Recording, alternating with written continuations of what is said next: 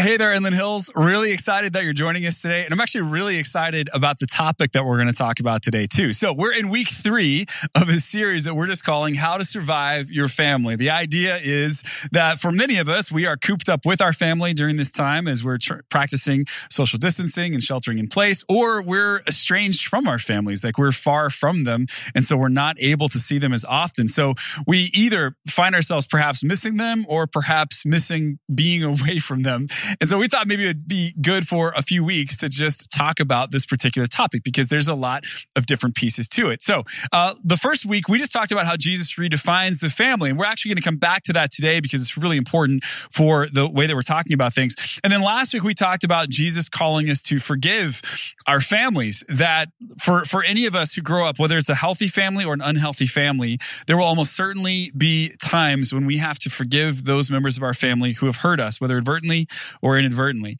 And so we really looked at that last week. If these two topics interest you, I would highly encourage you to go back and watch the last 2 weeks. Today, we're going to talk about something a little different. Today, we're going to talk about how to be single, or perhaps a subtitle for this one should be how to let other people be single. Because what I found is that it's not often that the person who is single has an issue with being single. Certainly that is true sometimes, but sometimes they just get hassled by other people who think they shouldn't be single anymore, or constantly asking for updates about their love life, or don't really understand that they might be completely satisfied being single. And so great question to ask is like, what are the attitudes that we have in our society, and what do those come from? And what are the attitudes that we have in our church? And what does Jesus say about all of this? So this is kind of a fun and exciting topic for us to jump into today. And my guess is you'll hear some stuff that you haven't maybe leaned into before or heard before. And I'm looking forward to chatting about it. So let's talk about this issue because there are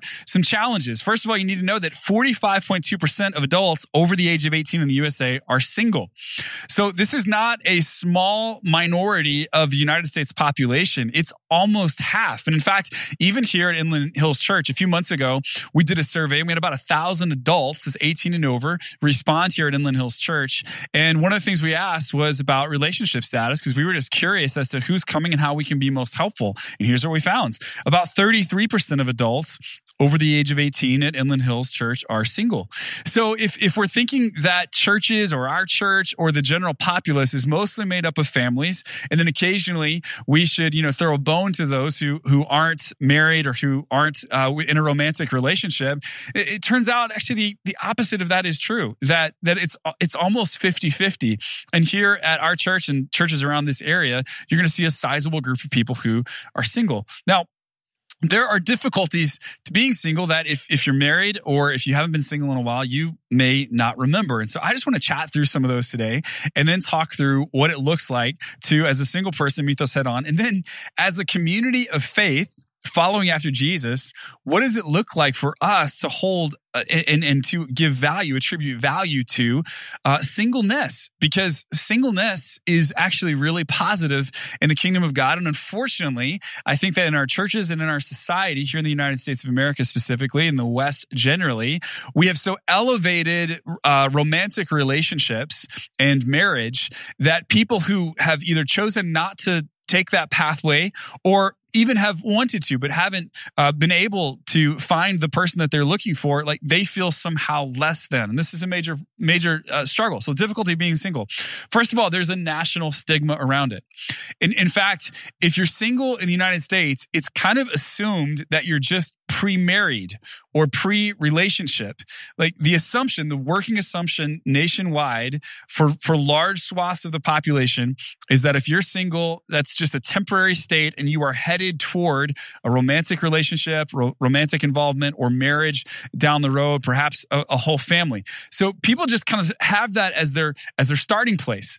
And therefore, like for those of us who are single, we feel like we're constantly getting asked questions about, our current state, whether we're dating anybody, seeing anyone, as if how we are right now is somehow less than how we should be later. And it just, it's not necessarily ever explicitly stated. It's the implications of the kinds of questions and conversations we find ourselves having with other people that can start to make us feel like, others aren't okay with the relationship status that I currently have. So there's a national stigma. But beyond that, and unsurprisingly, there's a church stigma as well. I decided not to, but I could put up a number of quotes from prominent Christian leaders in the United States that talk about, one of the greatest ways that you can fulfill something in your life is to have a family or to raise children or to be married, something like that.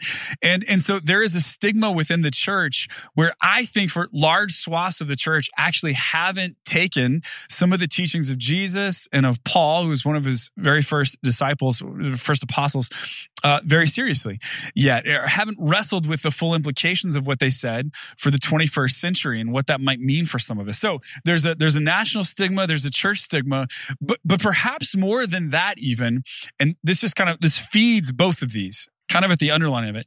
There is a myth of romantic completeness, a myth of romantic completeness that we just feel like if I'm actually going to be complete, then I need to be romantically fulfilled. And that I am somehow incomplete if I'm not romantically and sexually fulfilled by someone else. That there will always be a gaping hole in my life. And I got to tell you, there's all kinds of reasons that this has entered into society. But I will tell you, it's not the same myth that drove families in the first century. When Jesus is actually walking around, he's teaching, and he's showing others what it looks like to live a Godward life, they also saw single people as pre-married.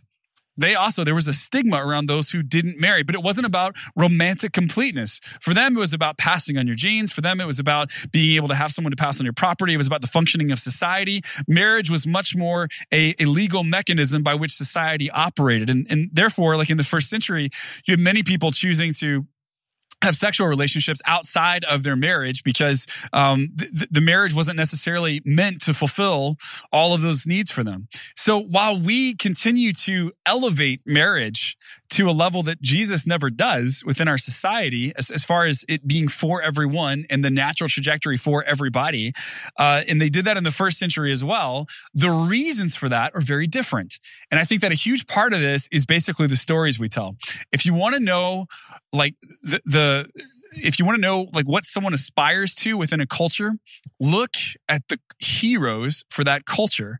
And who are the heroes? Like, what are the myths that culture tells? What are the stories that culture tells about itself? And the reality is, there is a whole industry. It's a huge industry in the United States and in the West generally of romantic movies, romantic TV shows, romantic books. Like, we have sold this myth of romantic completeness, and business has been good. So you've probably seen movies and TV shows with famous dramatic lines, lovely lines between couples, and how they were just, all they were looking for in life is finally fulfilled and satisfied when they find each other, going way back to the early 20th century. As soon as we could start putting things on film, we started putting romantic completeness on film, lines like, "We'll always have Paris," or "Here's looking at you, kid," or "You should be kissed, and often, and by somebody who knows how," or "You complete me. Shut up. You had me at hello. I'm just a girl standing in front of a boy, asking him to love her. I'll never let go, Jack. I'll never let go. If you're a bird, I'm a bird.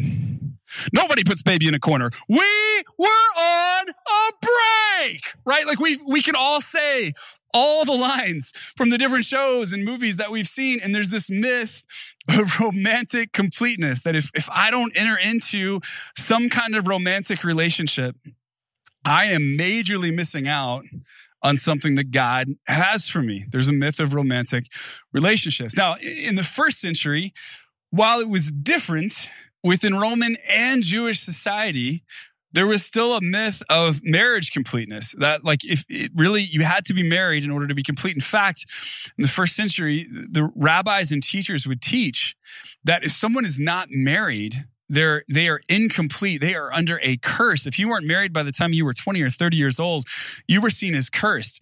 That the natural state of things was for you to be married. And it was an intensely patriarchal society. So who you were, your identity, was largely inherited from who your father was. In fact, if you read through the Bible and you look at like family genealogies, it always talks about who the father, like they were the son of this man, they were the son of this man, or the grandson of this man, because a huge part of who you were, you inherited from your family, like passing that on to you. So family was hugely important to them. was hugely important. In this patriarchal society, that how you were going to be in the world and how you're going to be perceived had to do with your father. What Jesus comes in, he does, is he completely flips that paradigm. He totally changes it. And whereas family was considered like one of the supreme things, Jesus, as we looked at a couple of weeks ago, actually completely redefines what family even is. And you have to understand how important family was as like their understanding of God's fulfilling of his promises, as their understanding of continuing to pass on their history and their genealogy, all of that stuff, to really understand just how radical what Jesus said was. So what I want to do real fast is to actually look again at a passage that we looked at a couple of weeks ago in Luke 14, just with our patriarchal understanding to see how this would have hit people. So large crowds were traveling with Jesus. And turning to them, he said, if anyone comes to me and does not hate father and mother, wife and children, brothers and sisters, yes, even their own life, such a person cannot be my disciple. And whoever does not carry their cross and follow me cannot be my disciple. This passage out of Luke 14 is incredibly important for us to understand that Jesus is redefining family away from bloodlines and toward those who will do the will of his Father, toward those who are in the family of faith. In other words, like what Jesus seems to be announcing here is that you cannot have competing allegiances in your life.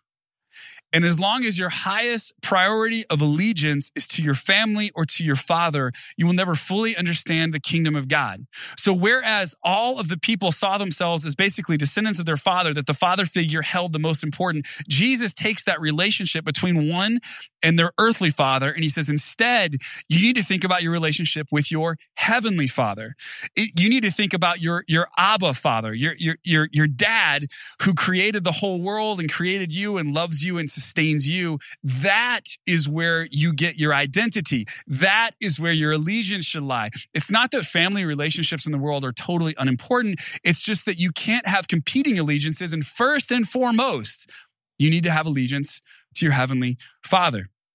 In doing this, by the way, he would have greatly devalued the family unit in comparison to the culture all around him. But he also would have removed the curse. If it's no longer that you have to get all of who you are from either being a father or being a parent that passes on a lineage, if you no longer have to get all that you are from your earthly parentage, if you can get all of that from God, then those who are single are no longer seen as cursed. And Jesus actually chooses to model this. Jesus does not get married. Many of the disciples who followed him in the first century chose not to get married. They seem to model that there is actually a way to be single and therefore to have more time and space for your relationship with God and for pushing the kingdom forward. And that was a wonderful option for Christians to choose should they so choose it. They are not in the New Testament seen as second-class citizens. In fact, if anything, it may be those who choose to get married who are seen as not having as much space and time to follow after Jesus as those who choose to remain single. So we have this passage in 1 Corinthians. Paul, one of the leaders in the early church, and he's teaching here about singleness versus being married. So he says this, I wish that all of you were as I am. But each of you has your own gift from God. One has this gift, another has that. Now to the unmarried and the widows, I say, it is good for them to stay unmarried as I do, right? Like if you're unmarried, it's good. Stay unmarried. But if they cannot control themselves, they should marry, for it is better to marry than to burn with passion. And this is a fascinating passage because well, Paul doesn't seem to think that highly of marriage.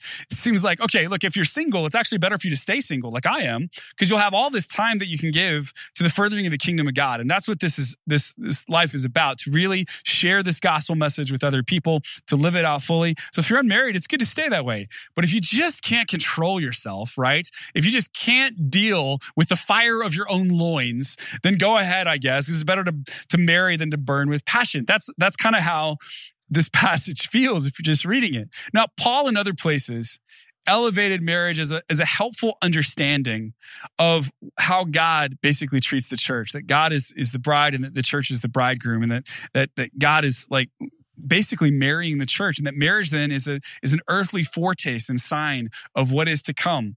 And God in the New Testament, actually, like when Jesus tells his disciples that I'm going, to build a place for you and I will come back for you again. He's actually using a metaphor that was used in first century Jewish weddings. So what we see repeatedly is God using the wedding metaphor when he wants to give comfort. It's not that in the first century they were totally discarding marriage or saying that it was unhelpful or not good.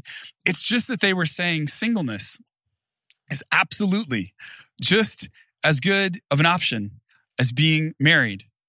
And that whether you choose to be married or choose to be single, there are no second-class citizens in the kingdom of God. And we need to keep in mind that there are not second-class citizens in the kingdom of God. Paul goes on in other places to say whether you're Jew or Greek, Gentile, barbarian, Scythian, male or female, like we are all one in the family of God. Why? Because we've been adopted into this broader family that our Father is Abba Father, our God and Creator, and that's the most important place we can look to for our parentage, for our inheritance, for who we are, for identity, all of those things. And therefore, the pressure is off of the marriage as we look to God for those things. So Jesus removes the curse. Jesus shows the preferred lifestyle. Now, there are challenges to this, specifically in the West and specifically in the United States. There are challenges to it. Of course there are. And I just want to go ahead and say that we were made for relationship with God. It's true. We were made for relationship with God, but we were made for relationship with other people as well. We were made for relationship with other people as well. What this means is, like, God created us as social beings. And in fact, it's interesting, as we've been socially distancing, there are folks who consider themselves introverts and still consider themselves introverts, but the not being around people, not going into work regularly, not going into class regularly, not being able to grab coffee with a friend, even though they're introverts, they are feeling the weight of being like socially separated from other people. Not always relationally separated. We're using technology in fascinating ways in order to continue to connect, but there's something about sitting down for a meal with other people. And for those of you who are single, like I know, like if you live alone, like I've heard from a few of you over the last several weeks, and I know that for some of you, this has been a very trying time because you don't have anybody else living in your house. And it is not the same to call people or FaceTime people or Zoom people or Skype people or whatever you are using in order to reach out to other people. It's not the same as being present with them in the same room. And you need to know there's nothing wrong with that. Of course.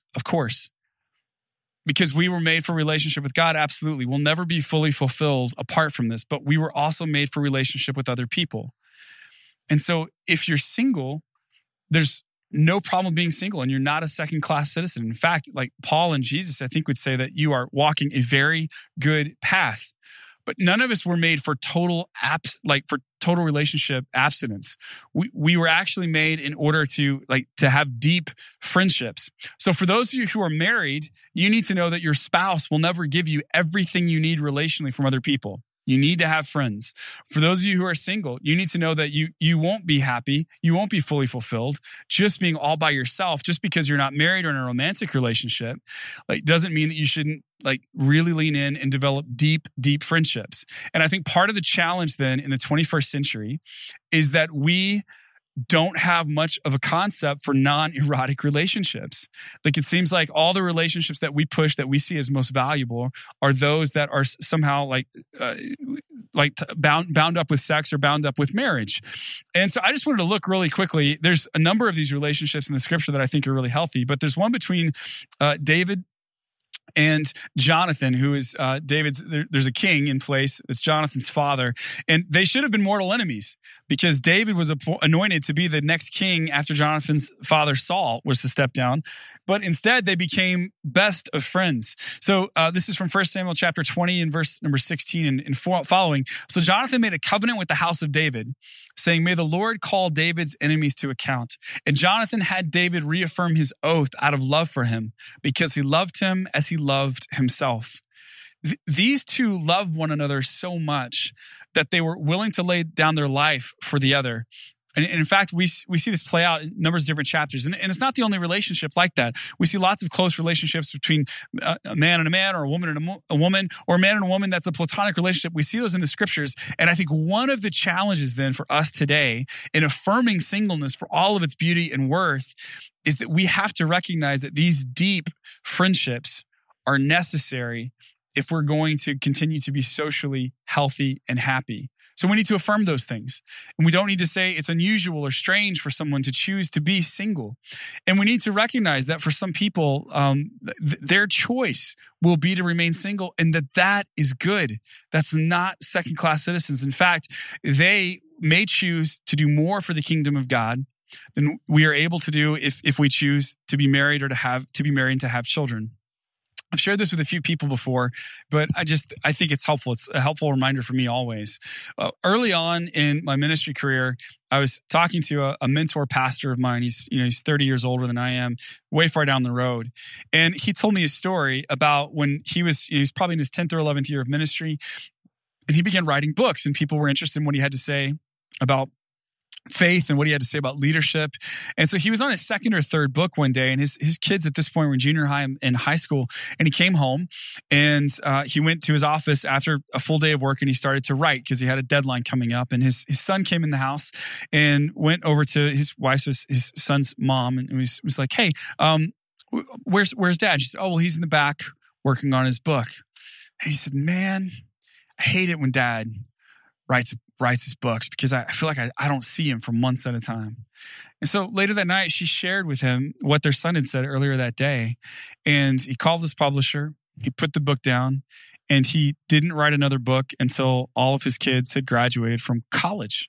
That was the choice he made. So he told me that story, and he said, "Josh, I don't ever want you to confuse your calling with your potential, right? You may have the potential to go do all kinds of things, speak at conferences, plant churches, write books, whatever that is. You may have the potential to do that. That may be within inside of you. But if you've chosen to get married, if you've chosen to have children, then that's a calling in your life. And you can't sacrifice your calling for your potential. There will be some people who feel called to completely live into their potential for the sake of the kingdom of God. And they don't want to swerve left or right for that. They don't want to enter into a relationship with a romantic relationship with somebody else that could detract for that. They don't want to have children because they want to live into that. And that would be an honorable and good choice for them if God's calling them to that. That's not being a second-class citizen. That is someone who is living out a fruitful life and living into both their potential and their calling. And it may just look different than some of us who are married. And we need to be able to affirm that. And we need to be able to say that's good. And we shouldn't be constantly asking the question are you dating anybody right now? Or what's your plan? Because for some people, that is absolutely the best and most God-honoring path they could take with their lives. So for those of you who are single, you just need to hear that you are living a life that is admirable. And for those of you who are not, you need to understand that while you have a particular calling in your life, not everybody else will. In the kingdom of God, singleness is honorable. And for those of us who are single, I'm so excited about what God may be doing in your life. And for those of us who are not, let us be as supportive and helpful as we possibly can be, and let us cheer everyone on, regardless of what their calling is in life, that we all might be part of this radical family of God. Would you pray with me? Father, thank you so much for today. Thank you that Jesus redefines family. Thank you that Jesus points us all to our true Father, our Abba Father, who is the creator of the universe, the sustainer of life, and who loves us as his children. Thank you, Father, that you call each of us to a little something different in life, and that there's no longer slave nor free, male nor female, Jew nor Greek, but that we are all, God, a part of this amazing family. And that the ground at the foot of the cross is level, Lord. It's in Jesus' name we pray. Amen. Thank you for listening to the Inland Hills Church Weekly Messages podcast. To learn more about Inland Hills, including info about our church ministries and ways to get involved, visit inlandhills.com. To stay up to date with our weekly messages, make sure you subscribe and leave a review so others can find our messages of hope and encouragement. Thanks again for listening. We'll catch you next week.